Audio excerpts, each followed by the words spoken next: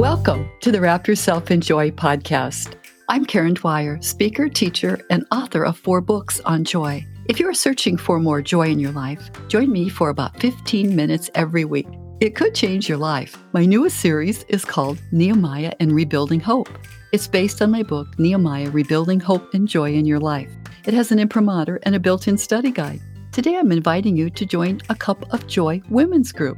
You can invite a few friends to join you in listening to the podcast, then meet over coffee each week to go through the study questions. For more information, go to wrapyourselfinjoy.com and look for Cup of Joy Women. The podcast is brought to you by the Ultimate Christian Podcast Network. Please subscribe to this podcast so you never miss an episode. Hello, welcome to Wrap Yourself in Joy. I'm Karen Dwyer, and you're listening to podcast number 5 of the Nehemiah Rebuilding Hope series. It's based on my book, Nehemiah, Rebuilding Hope and Joy in Your Life. Today, the podcast on chapter 4 of Nehemiah is entitled, Facing Opposition? Nehemiah shows you the best approach for success. In our last episode, family by family and household by household and brick by brick, the people started to repair the walls and rebuild the gates. They worked side by side beyond their own giftedness and vocations to do God's work and to repair the walls and gates of their holy city. They were making great progress, but of course, the enemies came to stop the work. They faced criticism, ridicule, name-calling, and a constant barrage of insults. This can happen to any of us. So today, Nehemiah shows us the best approach to overcome opposition, criticism, and accusations from others. Let's read Nehemiah 4, 1 through 6. Now when Sanballat heard that we were building the wall, he was angry and greatly enraged, and he mocked the Jews. He said in the presence of his associates and the army of Samaria, "What are these feeble Jews doing? Will they restore things? Will they sacrifice? Will they finish it in one day? Will they revive the stones out of the heaps of rubbish?" Tobiah the Ammonite was beside him, and he said, "That stone wall they are building, any fox going up on it would break it down. Hear, O our God, for we are despised.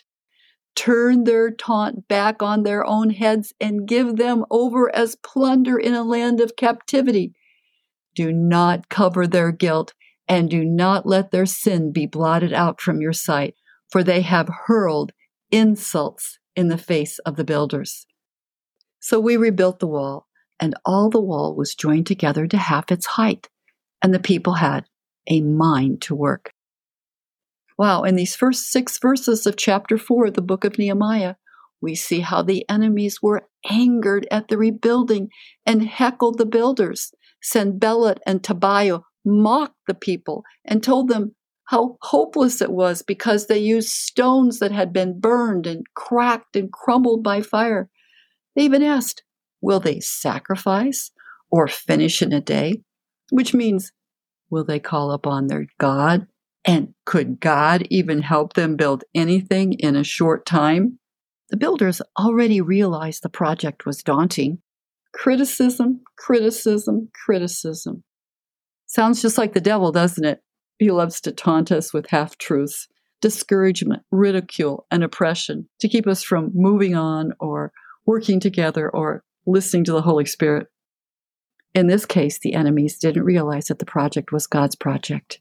They were God's walls. They were God's gates. The people were doing God's work, and they did not need the troubling criticism. In John 14:27, Jesus says this to us, "Peace I leave with you, my peace I give to you. I do not give you as the world gives you. Do not let your hearts be troubled, and do not let them be afraid." But in this case, the people became afraid. The people were troubled at the words of the opposition.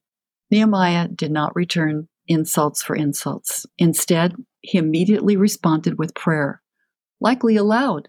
"Hear, O God, for we are despised. Turn their taunt back on their own heads and give them over as plunder in a land of captivity, for they have hurled insults in the face of the builders."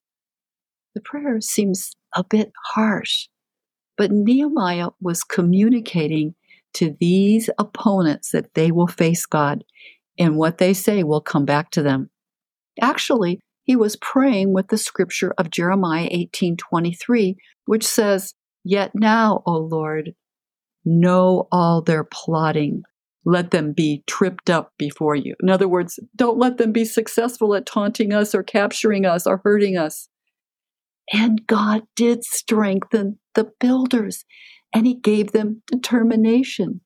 As verse 6 says, "So we rebuilt the wall, and all the wall was joined together to half its height, for the people had a mind to work." That's determination. Let's keep reading the next couple of verses.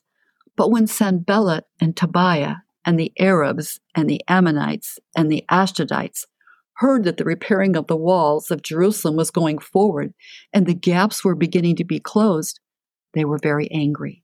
And they all plotted together to come and fight against Jerusalem and to cause confusion in it. So we prayed to our God, and we set a guard as a protection against them day and night." Again, we see Nehemiah's response to opposition and to the opponent's anger. It's prayer.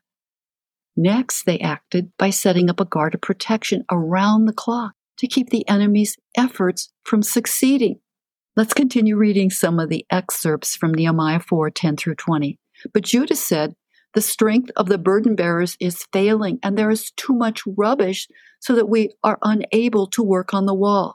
When the Jews who lived near them came, they said to us 10 times, 'From all the places where they live, they will come upon us, they will come against us.' So in the lowest parts of the space, behind the wall, in open places, I stationed the people according to their families with their swords, their spears, and their bows. After I looked these things over, I stood up and said to the nobles and the officials and the rest of the people, 'Do not be afraid of them. Remember the Lord who is great and awesome, and fight for your kin, your sons, your daughters, your wives, and your homes.' When our enemies heard that our plot was known to us and that God had frustrated it, we all returned to the wall and each to his work. From that day on, half of my servants worked on construction, and half held the spears, the shields, the bows, and the bodyguard. And each of the builders had his sword strapped at his side while he built. The man who sounded the trumpet was beside me, and I said to the nobles, the officials, and the rest of the people, 'The work is great and widely spread out, and we are separated far from one another on the wall. Rally to us wherever you hear the sound of the trumpet. Our God will fight for us.'" In this passage, we clearly see Nehemiah's three-pronged approach to fight the opposition, the discouragement, and the lies of the enemy. Pray first, declare God's truth, and work heartily together with a sword in one hand and a tool for building in the other hand. After they prayed, Nehemiah declared the truth of God's faithfulness. When the people shared their fear and discouragement, he said, "Do not be afraid of them. Remember the Lord who is great and awesome, and fight for your kin, your sons, your daughters, your wives, and your homes." Then Nehemiah helped the people act further, instructing all the builders to work with one hand and a sword in the other while they worked from dawn until the stars came out. He further rallied all the people by saying, "Whenever you hear the sound of the trumpet, our God will fight for us." So let's finish reading the last 3 verses of Nehemiah 4. "So we labored at the work, and half of them held the spears from break of dawn until the stars came out. I also said to the people at that time, 'Let every man and his servant pass the night inside Jerusalem, so they may be a guard for us by night and may labor by day.' So neither I, nor the brothers, nor the servants, nor the men of the guard who followed me ever took off their clothes. Each kept his weapon at his right hand." Nehemiah offers us a clear example for moving from discouragement and feeling ridiculed to encouragement and working diligently when facing opposition or difficulties. For Christians, we must join together by praying together, declaring God's truths to each other, and working together, often fighting the enemy of our souls together. Remember, God can use cracked, worn-out tools that are broken, tools that were burned, when we commit our work to Him and remind ourselves that God is our Heavenly Father and He is with us. Well, let's close with reflection on the principles that apply to our lives from Nehemiah chapter 4. When Nehemiah set out to repair the physical walls and rebuild the gates, he was also rebuilding spiritual gates and spiritual walls. As we study Nehemiah, we can ask God where the broken gates are in our own lives, spiritual or otherwise. We can ask God, what weapons can we use to stand strong and rebuild the brokenness? We can follow Nehemiah's example in overcoming the opposition. Nehemiah gives us a simple model to remember in opposition and criticism. 1, pray. 2, declare the truth of God's word instead of believing lies. And 3, work together with a sword of the Spirit, the word of God, and our contribution to the work in the other hand. Ephesians 6:13 through 14 and 17 through 18 says, therefore put on the full armor of God, so that when the day of evil comes, you may be able to stand your ground, and after you have done everything to stand, you stand. Stand firm then with the belt of truth buckled around your waist. Take the sword of the Spirit, which is the word of God. Pray in the Spirit at all occasions, with all kinds of prayers and requests. With this in mind, be alert and always keep on praying for all of God's people. So 1, always pray first when you face opposition. Nehemiah 4:14 is an example of a way that we can pray with Scripture. You can take Nehemiah 4:14 and simply assert your name for the I or the my, and simply insert the names of your friends and family members in the places of kin, sons, daughters, etc. 2, declare the Lord is with you and fighting for you. My God will fight for my family members, my community, my friends, my neighborhood, my city, my country. Choose to declare it every day. Romans 8:31, if God is for us, who is against us? Or Isaiah 41:10, I will not be afraid, for God is with me. And 3, join together with other Christians. Ask a friend to pray with you this week and for your needs and for more joy. And you pray the same for them.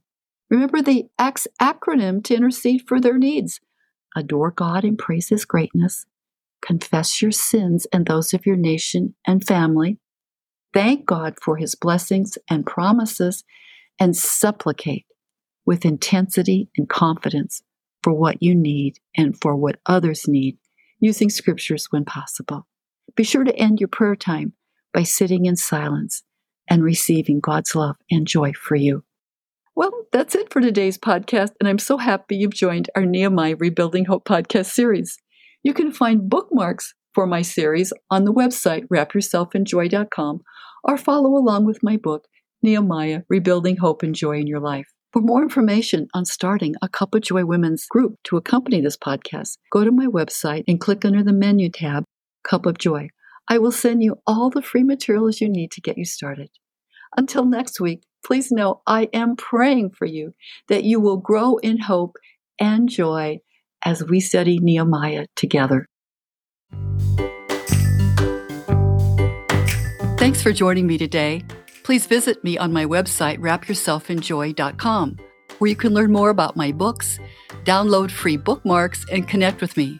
Please follow me on your favorite podcast app and invite a friend to join you too. You can download the show notes from today at wrapyourselfinjoypodcast.com. Until next week, this is your friend Karen Dwyer reminding you to wrap yourself in joy.